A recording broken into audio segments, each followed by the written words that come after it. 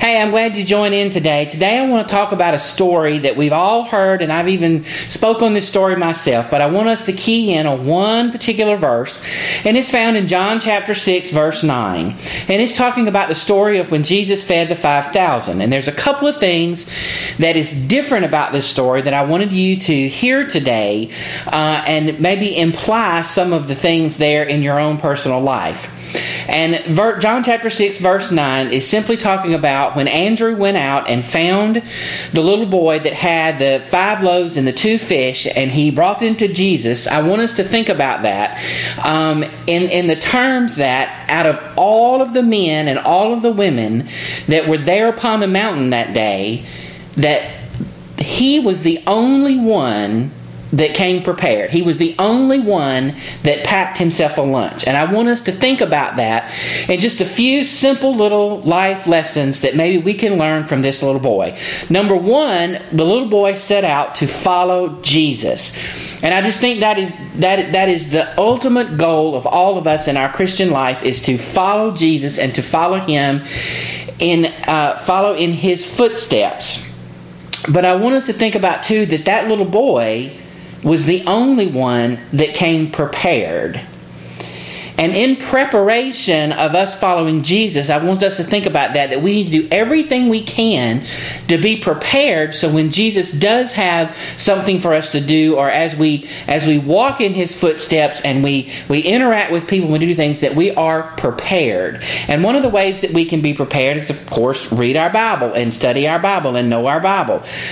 I know you hear that over and over and over and over and over again. Everybody pounds your head. Read your Bible, read your Bible, read your Bible. I'm not talking about reading vast quantities of scriptures, but I'm talking about read the Bible that you get an understanding of what's going on, and things, just verses in there that you can apply in situations into your own life to give you courage and strength to others, and just kind of give you direction as you go about in your daily tasks. I don't think God ever intends for us to just memorize from letter A to letter B of the Bible, because I just don't think that's feasibly possible for many of us. It's great if you can do that. It's wonderful, but for as just a good overall well-rounded Christian, I just don't think that that's possible. And I think sometimes we get so overburdened with feeling guilty about that we stop reading our Bible and studying our Bible altogether. So I think we just need to have a healthy understanding, a balance, but a healthy understanding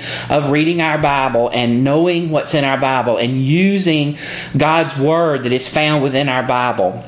The second thing I want to think about is just prayer, and it's just simple that when we go about our daily tasks, when our day starts and throughout the day, we just need to have a little bit of time to commune with God and just to be with God and put our desires before God and let Him speak to us. And that's the way that He does that, is through prayer. And it doesn't have to be this orated prayer and all these fancy words and all this. It's just simple communication, just like me and you are talking right now. Just simple communication in prayer. And those are things that help us to be prepared when we follow Jesus. The next thing I want us to think about is that little boy. When Andrew came to him and said, hey, Jesus has a problem, he might need your lunch, I think the little boy was willing to give up his lunch and to give what he had to Jesus, and for Jesus to be able to use that.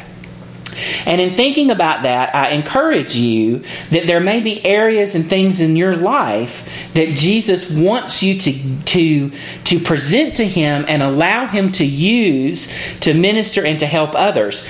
Being in mind that some of those things may be deep down on the inside that you really didn't intend or want someone else to know about, but Jesus is bringing those things to the surface for you to be able to share and possibly to minister and to help someone by your experiences and the things that you found that's been going on in your life. And so we have to be prepared to offer everything that we have to Jesus for Him to be able to use and to multiply in His work that He has for us. And the third and the last thing I want us to think about is when the little boy came, or when Andrew went to the little boy, think about this, that when the Bible did in their times and they counted the 5,000 men, the women and children were not counted. They were not in that 5,000 number. And I heard T.D. Jakes talk about this in this point, and I thought this is just overwhelming to think about, that the miracle came that day in what wasn't counted. The little boy wasn't counted. So again, in thinking about that in terms of your own life, sometimes we want to offer our money and the talents that we know we have and all of the things that we think we have to offer God.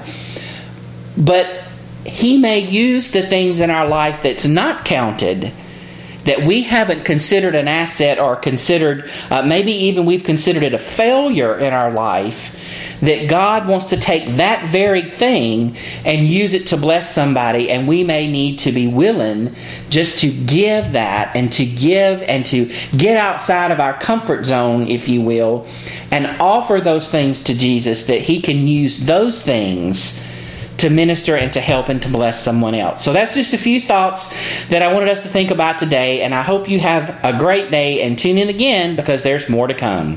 Thank you.